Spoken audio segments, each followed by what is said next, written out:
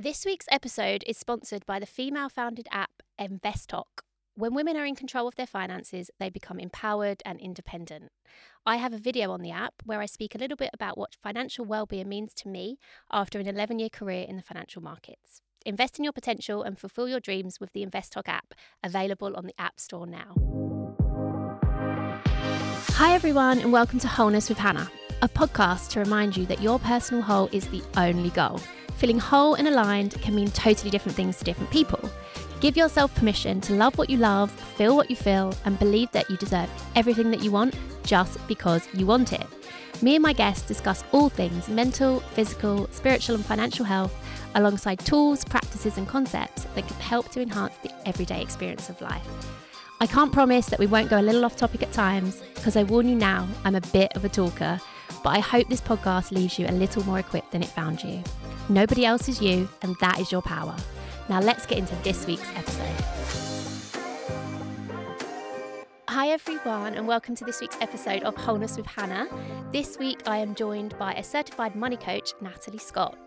She works within the 3 pillars to educate, elevate, and empower millennials and Gen Zs who have negative beliefs surrounding money, blocking their abilities to save, invest, and earn more. Natalie offers one-to-one consultations that deep dive into an individual's financial situation and produces a plan of action. Her 5-star 8-week money mindset course gets really deep into peeling back the layers of built-up childhood money memories, getting to the meat and bones of their relationship, and revealing a life-changing transformation. So it's a pleasure to have her here today. Welcome to the pod, Natalie. Thanks for having me, Hannah. So to get started, firstly, I'm just going to say none of this is financial advice.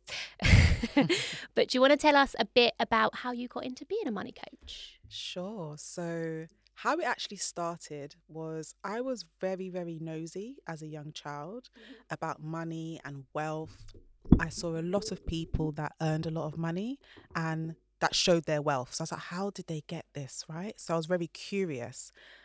Had my first proper job after uni in fashion, was in the fashion industry for over 10 years. And whilst being in the fashion industry, how people behaved with money really steered me to do money coaching. Because what I saw is that a lot of people were buying back into the company and not through like stock. They were actually spending money, like buying clothes, accessories, etc. And I noticed that through our lunchtime, I was coaching them on money, but not realizing that I was coaching them at the time. Right. So then everyone said to me, Natalie, do you pay? Do you charge for this? Is this something that you do? And then that's when the light bulb went off. So literally around the pandemic, that's when I started. I had my Instagram page talking about empowerment. And then I did one post on finance that really did well. Right. And I thought, okay, Natalie, this is what your audience wants to hear. And I just continued and continued. I launched my coaching program during that time as well, and I just haven't looked back, because the work that I'm doing and the help that I'm really doing in people's lives, it's been literally second to none. So that's how I kind of got into it. Fashion kind of helped me to start money coaching, so that was really good. Amazing. So it sounds like it was just really aligned. It was, and it worked, and it was did. organic, which I think is always the things we should be doing, or when they kind of come to you and then you can act on it. I agree. Yay, lovely. So what are some of the, so when you say you were coaching these people at work, what are some of the signs that you were like, oh yeah, you could use a money coach on? So literally seeing the same people, the same colleagues pick up their orders on payday, because we have a massive auditorium and that's where all the staff orders were. And every single month when it was payday, you knew it was payday, because those stairs were filled with bags and bags of clothing. And it was always like 1 or 2 people that I kept seeing every single month. And they were spending their money. Yeah, pouring it back payday. into the company on payday and just ordering stuff. So I would speak to them and be like, oh, just being a bit nosy here, but do you have any savings? Just I literally am that kind of person. I'm very like Excuse me, direct. you seem to be spending all your money. Remember, these were like my close colleagues that I could have that kind of conversation with, because obviously I saw that they kept spending a lot. So I just assumed, oh, they must have savings if they're spending so much money on designer purchases. And what you also like, how much are you getting paid? Yeah. Oh yeah, we had that conversation too. And then they were like, no, I don't really save. I live at home. Right. So, I'm just enjoying, I'm spending my money. And I was like, but do you want to live at home forever? I was really asking these probing questions and getting like the answers. And the I was natural like, money coaching. yeah, coming it just out. came naturally. This is before I ever thought about money coaching as a job, as a career. because I'm interested in people. I think we all are. So I was just having these really like deep conversations, and they were like, you know what? You're right, Natalie. I can do both. I'm not saying you can't like buy expensive designer items if that's what you want, especially when you're getting them at a discount. But it's also good to save for a rainy day, to save for your future, because people think life is short, but life can be very long. So that's something I always encourage. And then, yeah, I just started talking to loads of colleagues to the point where it got round to the whole of the office about what I was doing. And we'll pick that back up. But it got around to the point where I was invited back to that workplace to talk about money. Once you left? Yeah. Oh, amazing. So it was just beautiful how it all came around, and just not being shy really to talk about money, because a lot of people are. A lot of people are scared to talk about money. That is one thing that I try and work on. I've worked in finance for 11 years, and how do I say it? Like, I think I've been quite comfortable with money, but at the same time, I've had to work through some limiting beliefs of my own because of how I've been brought up with money. And, I've definitely been very privileged, but, I've had my job and it's been my income. I haven't really had much of a partner to support me for most of my last 10 years, really. So that's always been something that I've, really thought about. But there is a stigma around money, especially for women, right? And for me, one thing I'm trying to promote through my Instagram and things like that, I probably need to do more of this actually, is money is not icky. Money is not, it's not disgusting. We're not gross if we're rich. Rich people are bad, all that stuff. And why do you think especially women have this? Not everyone, obviously, but there does seem to be this kind of icky thing about don't talk about money. Yeah. It's society, I guess. But it's definitely society, and the fact that we still live in a patriarchal society as well. So when you really think about it, women have only had freedom for not very long. Totally. So when you think about it, women weren't allowed to open up bank accounts. They were under their husband's control or financial control. And so there was a lot of things that put women behind. Also, society at the moment is just not really fair to women. We know that there's a gender pay gap that's looming over our heads. We know that there's an issue with childcare. So a lot of women are forced to work lower paid jobs, especially if they end up in situations where they are single parenting. So therefore, then they feel like there's no light at the end of the tunnel. There's no way for them to save. So what they do, instead of like having open dialogue with other people they may know that's going through it, or speak to someone who can help them out like a coach, they hide. Yeah. They sweep it under the rug and they just don't talk about it. And that's where the ickiness comes from money. Yeah. Because it's almost like they feel ashamed sometimes that they're in this situation and they see no way out of it. Totally. And then a lot of people just be like, you know what, I don't want to talk about it because it brings up a lot of dread. So they just keep quiet. And that's where the ickiness comes from. But I'm of the train of thought that once we start speaking about it, we come together as women to really say, this is wrong, gender pay gap, we need to be paid more, childcare needs to be better. As you start to talk like that, you're starting to empower yourself and you realise that I'm not the issue. It's society that we live in. Okay, what can we do next? What can we do to empower ourselves? Let's be better with our money. Yeah, totally. And also I think a lot of it comes from how we're brought up, right? So how we build beliefs around money and what your situation was when you were younger. Yeah. So for example, if you were not from such a well-off family, for example, and you've always thought there's been struggles around money, you will continue these patterns in your life and you will think money is not accessible to you. And there's lots of psychology behind this and stuff, and how do you help people break through these limiting beliefs around what they were brought up with money? So it's a great point that you mentioned, Hannah, because a lot of it is down to our childhood. Yeah. What did we see growing up?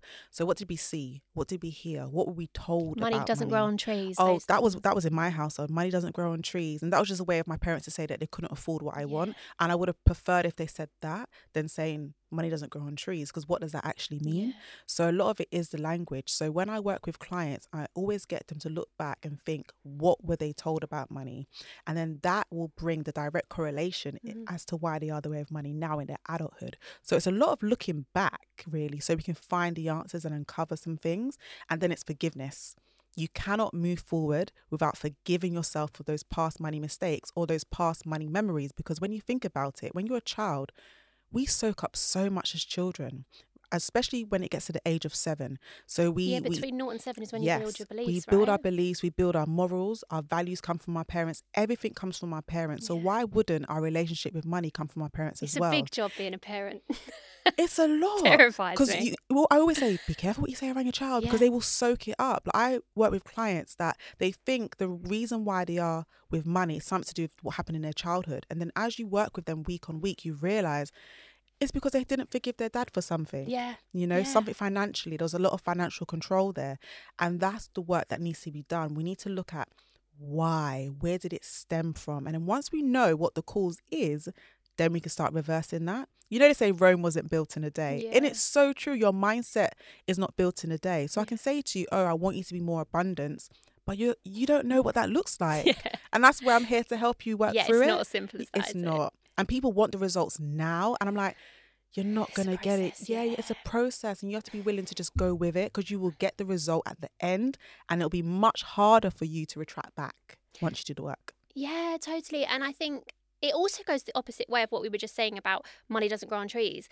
For example, if your parents had loads of money and they were reckless with money and they spent, and then they kind of, I'm thinking of an example of someone I know that, and then, you know, something happened and they didn't have as much money in them anymore. And I was talking to my friend about this, and she was saying how now her spending habits are, she knows she is reckless with money because her dad was. And she's like, I don't even have as much money as he does, but I do notice that, like, if I lose 50 quid, I'm like, oh, who cares? You mirror your parents. Because her dad was like that. And she's aware of it, but she's like, I know I need to work on that. So it can go both ways. Like, you could have grown up without money, but if you grow up with money, and then you're kind of like this reckless spend. And as you said, when we're adults, so our parents, well, some people's parents do, and, you know, that's not anything for me to judge, but we are there to take care of ourselves at the end of the day. So as you said, just because you grow up with money and then you're a bit like, oh my God, I'm on my own. I can't just have like my parents' money now. And then it creates, you know, all these other things going on. So yeah, working through your limiting beliefs is all about the money mindset. And on that, we had a rapid transformational therapist on the podcast, and I've had some RTT therapy with her. And I had a session on money and success blocks. Because even though, you know, I've worked super hard, I feel like I've been successful, and I feel wealth to me doesn't necessarily mean money. Wealth to me means being happy every day, having a place to live, supporting myself, having friends and family around me. Wealth to me is like an abundance of things. But, you know, I have kind of viewed that money does come into that.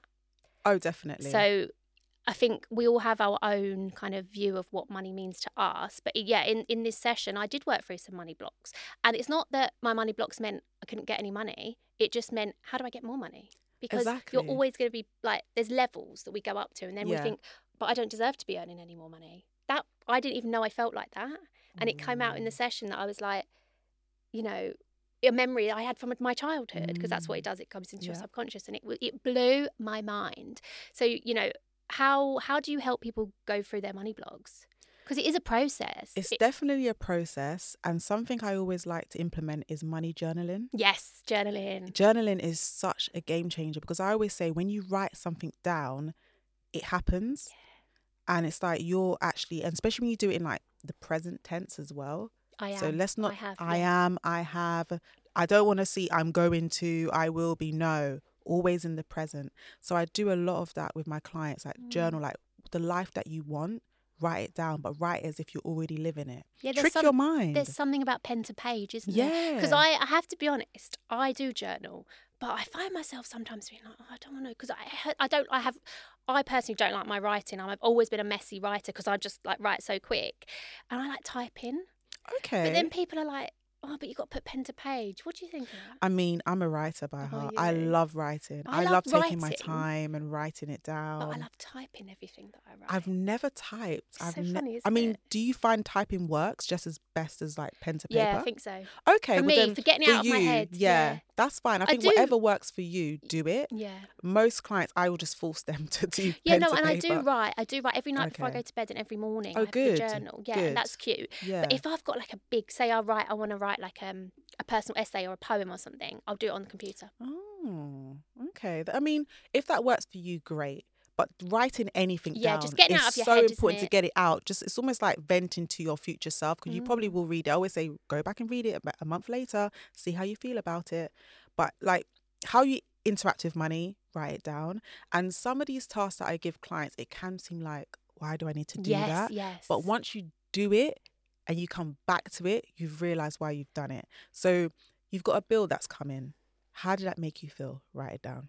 Yeah, and also when it comes to this, I think free writing is so important, because if you get all in your head before you sit down and then you think, oh, what do I want to say next? That's not the idea, is it? It's like, I always do three deep breaths, Yeah. and then get my pen and try and kind of get in the moment and not think about it and just let it flow onto the page. But, you know, I can imagine if someone's like, why am I doing this? What do I want to say? You've got to get them into the right, You you've do. got to flow, because then your subconscious will bring it all forward of why you actually feel this way. I But you've agree. got to be open. Be open. And a lot of times I say gratitude journaling. A lot of the times with the limiting beliefs, lack of, I don't have this, my glass is half empty. So I say gratitude. What are you grateful for? Grateful for a roof over my head. You don't like your job, but it brings in something each month. Grateful for having a job. Like, what are you grateful for? When we start being more grateful for what we have, that is when we get more. That's the only time you'll get more. Mariana, my producer, knows this. Gratitude has changed my life. Good. Like, it sounds like, oh, but every single day, even if I don't write it down, I say it out loud just when I wake up in the morning. And as you said, like, I am still grateful for things that aren't maybe what I want right now, because I'm like, but I've got them right now. Exactly. And this is where I'm at. Yeah. I'm grateful for them, and I will attract Yeah. what's next for me. But people are a bit like, oh, what am I grateful for? I can't think of anything. And I'm like, sometimes you do have to dig deep. You do. But sometimes it's also okay to be grateful for your coffee. Yeah, it or just the be the fact little that the sky's things. blue. Yeah. Like, it's a sunny day today. Yeah. Oh, love that. Every day. It helps me wake up this Yeah, morning. like we were just talking before we started recording. I was like, how nice is it beautiful. today? And we were like, Yeah. summer, I've got a nice latte. Exactly. So I think it's about just thinking about little things. And you know, when some clients, they're a bit stuck on that, oh, I don't know what I'm grateful for. I always say, where were you 6 months ago? Mhm. And look where you are now. Has there been a change? Most times there has. Yeah, or, okay, what if you didn't have all your friends? Or what if you didn't have your job? Or what if you didn't have a place to live? Yeah, like, know? literally, you have to like tell them sometimes what it is. Like, there's so many people around the world that don't have what you have, like the bare necessities. Yeah. So it's always important to be grateful for that. Yeah, I think if you're struggling to find new things, go back to the basics, And like sometimes if I have a conversation with someone and I'm like, oh, that was really nice. I met them that day or something. I'll write, I'm grateful for that conversation I had with that person. Or I met someone new, or someone smiled at me. Like, when you can find the joy in the little things, I think that's what makes a difference to your life. But anyway, that was gratitude. Back to money mindset. So you have a course, right? I do. So what kind of things do you go for in your course? Oh, so it's usually always tailored to the client. But what nice. Okay, yeah, so always. Yeah, because I guess everyone's situation is different. But I do look at a couple of pillars. So I look at discovery. So I want to know, where did it start? Where did it come from? That's important. I mean, we know where it came from. We know it came from your childhood. But that's a big thing, discovery. Do you find sometimes, do people, are they always receptive that it's come from their childhood? Or are they like, I had a great childhood? What do you mean? Yeah. And the thing is, you probably did have a great childhood, because a lot of times our parents are there to shield us from certain things. And the parents are doing the best they can. I have a client whereby their parents didn't talk about money. So she didn't know. She's not comfortable. Yeah, she knew none the wiser about money because her parents didn't talk about it. She wished they had. So she would have had a bit more confidence with money. So now I'm working through those challenges with her. But then I have some clients where their parents talk openly about money to the point where they know too much. And then that creates like scaremongering in their future. So it's just, every client is different. But that's why I like doing that pillar of discovery, so I can really get to the nitty gritty with a client. So therefore I have something to work with. Because as a coach, my job is to help them discover it themselves. I don't want to tell them the answers. I want them to be able to be like, oh my gosh, this must be hard. It's hard because when you know what it is. I can see what's going on. I can see what it is, but I cannot tell you what it is. Wow. I need you to say it. And a lot of times, an exercise that helps me get that answer is like, write a letter to your mum and write a letter to your dad. Whoever was your main caregiver, write a letter to them. You don't have to send it to them. This is an exercise for you, but write a letter of forgiveness. Because a lot of the times it's something that we've seen our parents do. Yeah, because I guess one thing that's coming to my mind now is if we grew up and our parents worked really, really hard and it was a struggle and they were always knackered when they come home from work and, they were like, providing for you, but it looked hard, then you will associate earning money is hard. Yeah. I have to work hard, I have to struggle, I have to be stressed, I have to do all these things. Otherwise, that's how you earn money. I have no time with my family. Yeah, and I think that also then makes you you could look at other people who don't seem to be working as hard and have loads of money and think, oh, Yeah. rich people are bad, like, you know, Exactly. and I think, Yeah. that's But that's quite why I do that exercise, like to write the letter. Like it could be something that as could be simple quite as emotional, it yeah. can be. I've had emotional clients where they just never thought that was the reason until they started to write it down, because they knew they didn't have to send the letter. They wrote everything Yeah. down. And I think I had one client who actually gave the letter to her dad. And I was like, you don't You have don't to have do to do that. that. And no, like, no, I feel like he needs to know. But Good. remember, it's not blaming, it's actually forgiving. So it's when your parent receives that, they're gonna read it from a different lens. Like, oh, wow, they're forgiving me. They're not saying you did this, you did that, you didn't spend time with me. They're like actually saying, I forgive you for not spending the time with me, for us not being together all the time, because you had to work hard to keep a roof over our head. So it's almost like gratitude in the letter as well. You're not just saying, oh, so, you know. Yeah, And yeah, totally. that I've done it. I had to do it. Like when I was going through my own journey, my own mindset. So I was a bit of a money hoarder growing up, which Right. everyone applauds me for. Like, oh my gosh, you were a money hoarder. You were great at saving. There's a difference between being a saver and being a hoarder. When you're a hoarder, you stack, stack, stack, and you never spend. And then when you do spend, you binge. Right. And then you're like, why did I And do do you that? feel And you bad feel sick, after? physically sick. I was like, why did I do that? And it's because you didn't have any financial goals in your life. You were just saving. And it just turned me into a hoarder where I just didn't spend money. I had to do work on that. Yeah. I had to write a forgiveness letter to my dad. He's never seen it. But I had to write that for myself, Yeah. to be like, the reasons why I am the way that I am is because of what I saw through you. Yeah. And I had to just pour that out and just read it and be like, okay, I forgive you for that. Now I can move on. And now I'm not a money hoarder. Sometimes the tendencies do creep in, but because of so much work that I've done, anytime that comes in, it goes, because I've done so much work to stop that from entering my life again.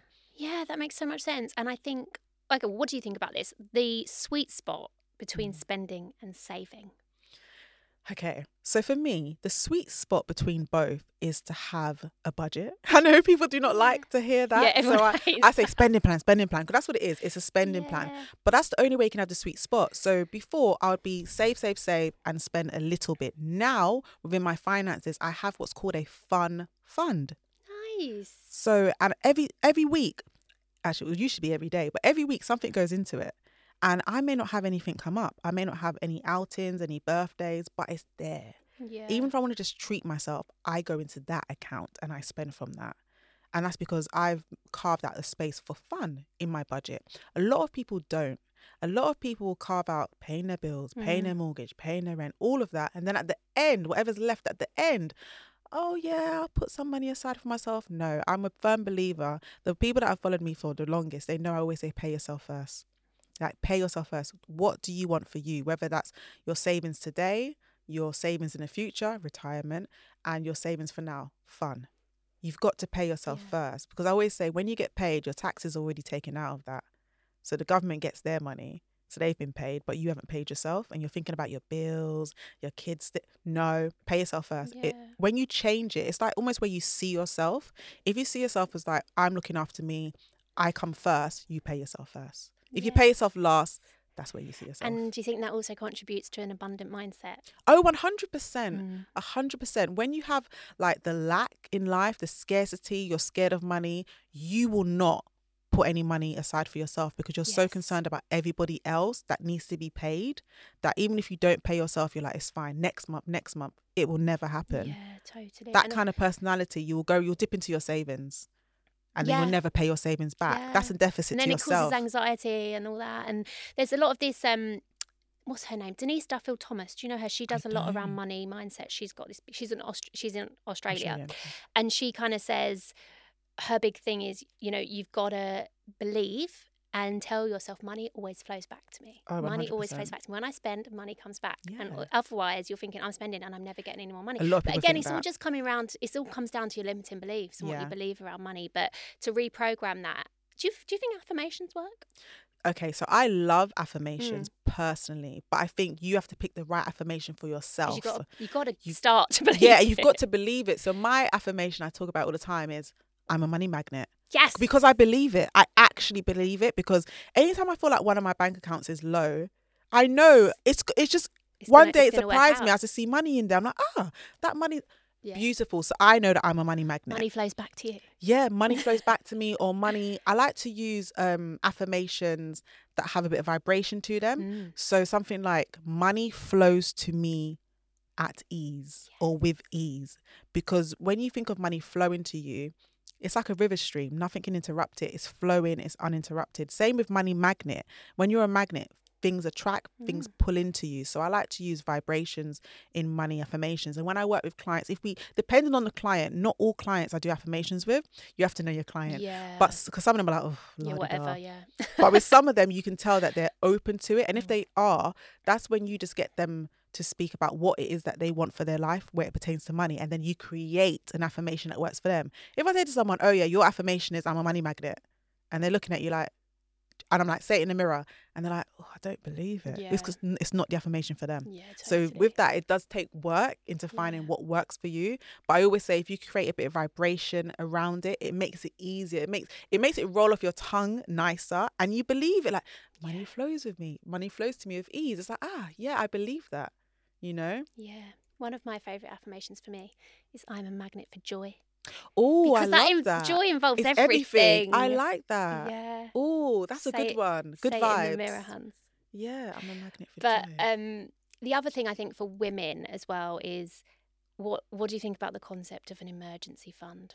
It seems to be more prevalent for women that we need this, because what we were saying earlier about money being icky and stuff, my personal view of money is it's opportunity, it's freedom, it's safety, it's security, it's empowerment, all those things. Because without it, as much as some people find it uncomfortable to talk, we can't do anything without money. Correct. And I don't believe there's anyone that doesn't want more money. Yeah, they're lying if they think about that. it. Yeah, like as in, like, money doesn't make you happy. It's not going to solve all your problems if you're not happy inside. I learned that in my previous jobs where I burnt out and quit. But I don't believe money makes you happy. You can't just have loads of money and be happy. You have to have all the other stuff in your life. You have to feel happy inside. Agreed. And all this. So my big thing is, and what I really care about with women and finance and money, is seeing it as opportunity. 100%. And an emergency fund is just that. Yes. Because without it, you're leaving yourself open to anything that may go wrong. And I don't know, I always say, obviously, emergency fund, it's in the name if something happens, right? So if you've got a home that you live in, whether it's mortgage or rent, if you've got a vehicle, whatever it is, anything can go wrong at any given time.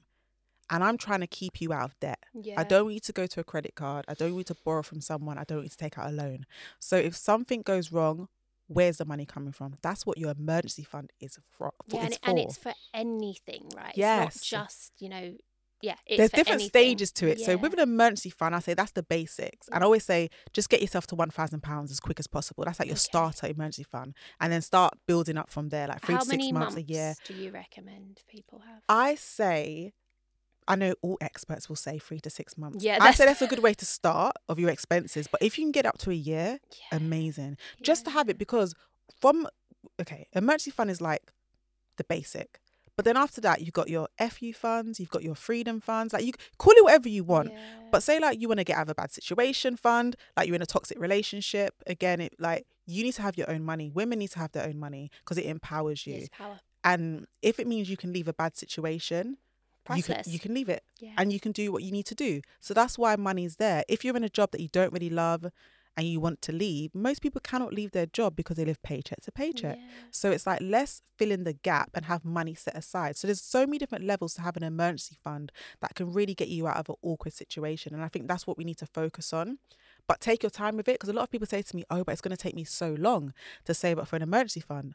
I'm like, it doesn't matter how long it's going to take you. You need to just start. It's going to take you longer if you don't start. Yeah. And it doesn't matter how much you start with. As long as you start with something, you moaning. It's been 6 months now. You could have been putting something aside each month and you would have built something up. So it's always like, just start with what you have, because as soon as you have something in your mind, like a goal, I want to save X amount, the quicker you get to it. It's like writing it down. Yeah. The quicker you get to it. So just start. Totally. And just keep building it. Another thing that comes to mind there is, we all live within our means, but in the sense of, you can earn so much money and still spend it all. Oh, 100%. Even if you've kind of like gone up. So if I think about my career, I've had pay rises and things like that. And when I think back to what I used to earn and maybe what I earn now, I'm like, wow, I don't need to spend all my money. No. I mean, I don't. I have savings, I'm very financially savvy, guys. But we do, if people then get pay rises and they think, oh, I can save all that extra money now. And they don't. It doesn't necessarily mean you will, No, does it? because that's lifestyle inflation creep. Exactly. That's what it is. Because I've been there. I'll put my hands up. I've been there. It's like you get a bit more money. You're already excited about what you can spend it on. Everyone's excited what they can spend it on. Not what can I save. No, what can I spend it on? So what does that mean? Okay, I live at home. I've got all this disposable income. Oh, let me take a car out on finance. You did that, tick. Now that money, like £500, that's coming out your account every single month for a car that you only drive on the weekend. That money could be going towards, I don't know, a holiday. It can go towards a property. It can go towards other things. Like, let's stop spending our money on depreciating assets. Like, let's stop doing it. Especially with inflation. Oh, let's not even start with that conversation. But it's just like, come on, there's so much we can do. But again, like you said, like when you earn more money, you increase your lifestyle all of a sudden. So true. But when you stay below it, so with me, every time I've gotten an increase in my pay, I've just invested difference. Yeah. I've started investing when I was 18, so a very, very long time. And that's because when I was younger, as I said, I was really interested in how people built their wealth. And I found out investing, whether it's a stock market, property, whatever. So every time I got more money, I just increased my contributions if I was in a workplace pension, and then I increased what I was paying into my SIP. So it's just so important to for people that don't know what's self-invested personal pension. It's great for if you're self-employed and if you're comfortable and confident with picking your own investments. Nice. If you're not, go for a stocks and shares ISA and get like a ready-made portfolio.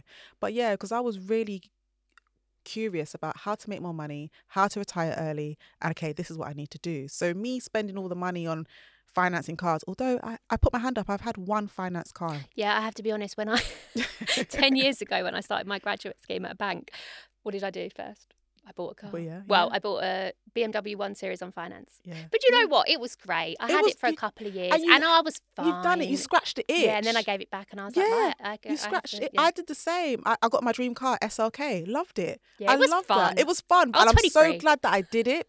And you know what? Before I did it, I made sure to get my property. So although I was living a bit, lifestyle inflation, I still had my ducks in a row. And I said, okay, let me get a property first. It's priorities, right? Yes. I think it all comes back to priorities. Yeah. You can choose what your priorities are. Exactly. I love that. You can. Yeah.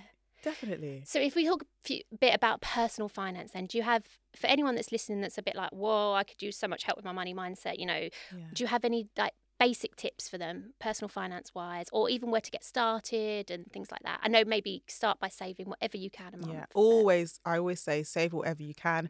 And you know what a big game changer is? Automate it. Oh, okay. So like direct debit wise. Yeah, direct debit, standing order, direct deposit. Just set it up and leave it alone. Because sometimes it's hard when you've got to make that manual payment and transfer it to another account. So that's one thing I always say. Automate it. Start off with an amount that you're comfortable with each month. And if you could put extra manually, great. Yeah. But start with something. Another thing I'll say is separate your finances. So don't have everything in one bank account. So i.e., all your salary goes into account A. Everything comes out of account A. No. Let's mix up the accounts. Have account B for short-term savings, account C for long-term savings. And then within those accounts B and C, break them up into different pots. So for instance, you've got Monzo, Starling, all these challenger banks. They got these great pots where you can put money aside. Emergency fund, holiday fund. Like make it fun. Don't have all your money looking at you in one place. And for your like longer term savings accounts, cash savings, have it in an account that doesn't come with a card. Or doesn't come with an app. It can be like a building society that's like online. Yeah, I think it terrifies me when people tell me they have all their money in their current account. And I'm like, you don't even have a savings account. And they're like, no. Oh. And I'm like, wow. And the thing is, interest rates are actually okay for savers right now. Yeah, they're good. The highest they've been in my lifetime. Exactly. So I'm like, take advantage of those and have them in accounts where you can't see them. Ford Money has like a 5% savings account at the moment. I've got one. I opened it. It was 5% and I keep getting the email. It's been reduced to 4.5%. Oh, is it variable? Like, of course it is. And I think even that's a good thing to mention, like know your numbers with the interest rates, because you can get some accounts that are variable, but obviously they can change throughout the year and they follow the Bank of England base rate. Yeah. But you got some fixed ones. You can do like a 1 year fixed for if you're saving for something, you don't need that money for a year. You've got to be comfortable that you can't touch that money in a fixed. But I think it's just looking at your options, and think of your goals. What is it that you want to do with your money? And once you know what it is that you want to do with it, that makes it a bit easier in deciding where to put your money. But I'd also say think about your future as well. If you're in a full-time job, you should know what fund your workplace pension is in. you should know what that information, because you get an illustration each year. I know a lot of people don't open the letters or they browse past it, but it's so important to know what your money's doing. And even if you wanted to go a step further, speak to a financial advisor and just be like, does this fund look okay? Like, there's no point in letting other people have control over your money. It's your money. You're paying into it each month. You should have responsibility to know what it's doing. Or even if you do want a financial advisor to manage it for you or whatever, have a chat with them and know and explain your situation so they can advise you the best way for you, so you're aware of what's going on with your money. But I get, for a lot of people, because I sometimes forget and take it for granted that I've worked in finance forever. So like a lot of my friends are like, I don't even know what you're talking about. Okay. So like I'll say stuff and they'll be like, what does that mean? And I'm like, okay, right, I have to remember that, you know, this stuff doesn't just flow to people. So would you recommend like what's it called, money saving expert or things like that? Yeah, I feel like there's a lot of resources out there that Investopedia, I still use it in my day-to-day job now.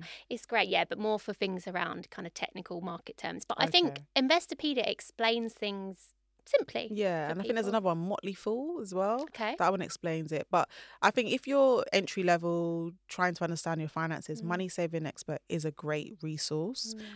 Both the website and on his Instagram as well. It's got a well of knowledge in there. And just following, depending where you are, I'm guessing we're all UK. There's probably other people from outside of the UK listening in. But find institutions within your region, because that's really important. Because I know when I started out like learning to invest, there wasn't a lot of like UK based people to follow. It was a lot of Americans, and obviously they've got different accounts like Roth IRA, and I was just like, well, I don't understand this. So find people who work in your region, in your city or whatever, and look to those people, look at what they're doing and try and get out there. I know COVID has caused a lot of us to stay online behind our screens, but definitely go to events where, you know, like some of your favorite people are at, because that's also a good way to feel a person and see them in person. You speak to them. Yeah, I think that's important as well. And another thing I think with all this is it's the market for women is growing, which I love to see. Yeah. And I think it's probably because I personally think it's been an untapped market for a long time, but it is growing now. There's a lot of money coaches, women for women, and I think I love that, because I mean that's what you're doing, because I think women, we feel more comfortable talking to a woman, because I don't know about you, but financial advisors, if I'm going to see my financial advisor and it's, you know, how do I say this, a man in a suit who's telling me what to do with my money in a weird tone, then it doesn't feel as appealing, right? And we need, one thing I admit for my career, been surrounded by men because it has been male dominated, but one thing was missing. There wasn't many female role models for me, and that's something I have tried to do as I look back down, and now like I've sat on panels, I'm on the women's board wherever I work, kind of thing, because I really care about it.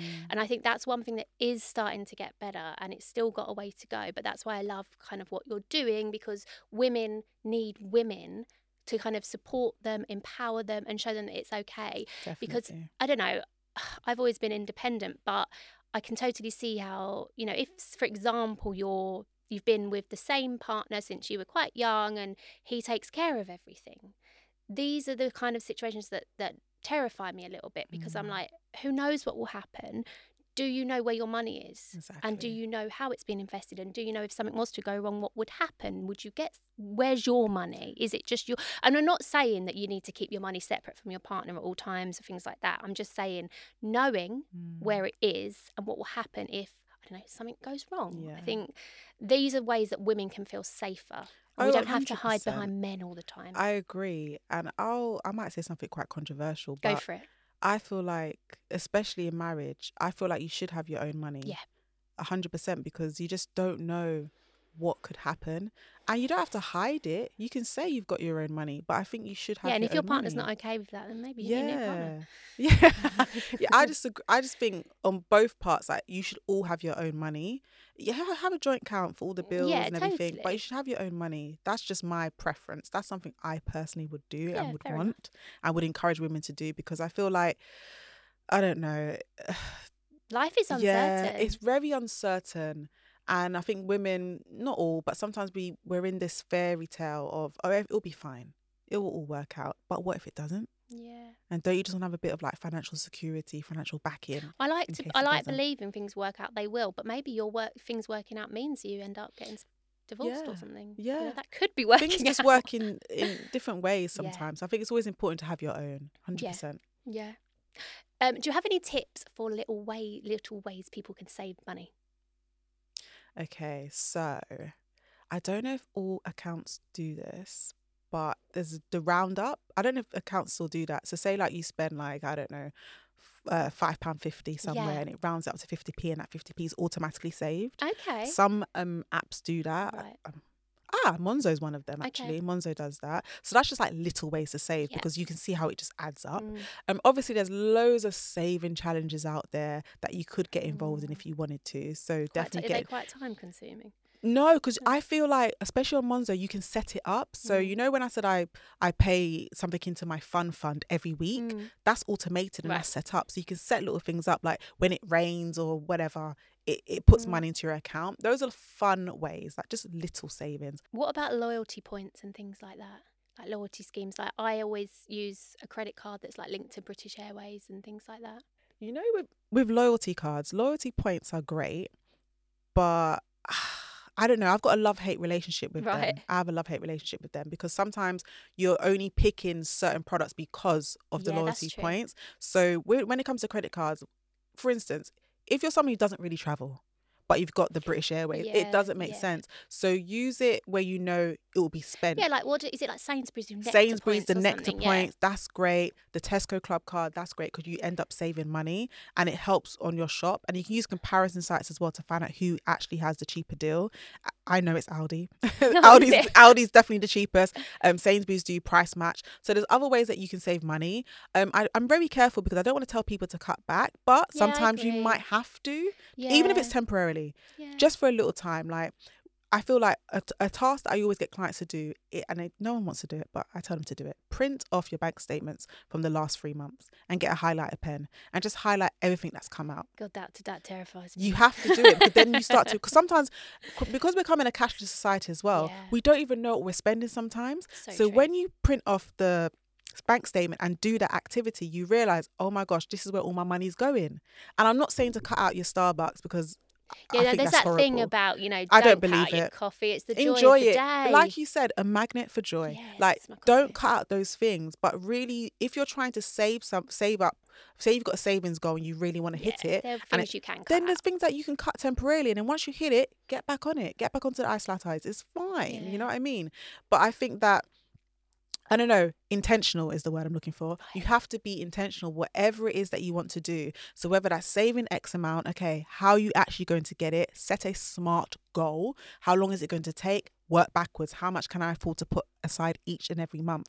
That's what we need to do. But I think that there's not a lot of intention with how we spend money, how we save it. And therefore, that's why we're in this situation where no one knows where their money is, where it's coming or going. They're scared to spend because they don't know if money is going to come back. It's because we're not being intentional with our money. Yeah, I don't know whether it's because we're just ungrateful or we just take for granted that, we're going to get paid next month.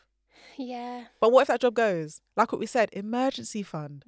Like, we have to be intentional with all different areas of our life so that we're financially securing ourselves against anything that could happen. Yeah, I love that. I actually am a big fan of the interest-free credit card.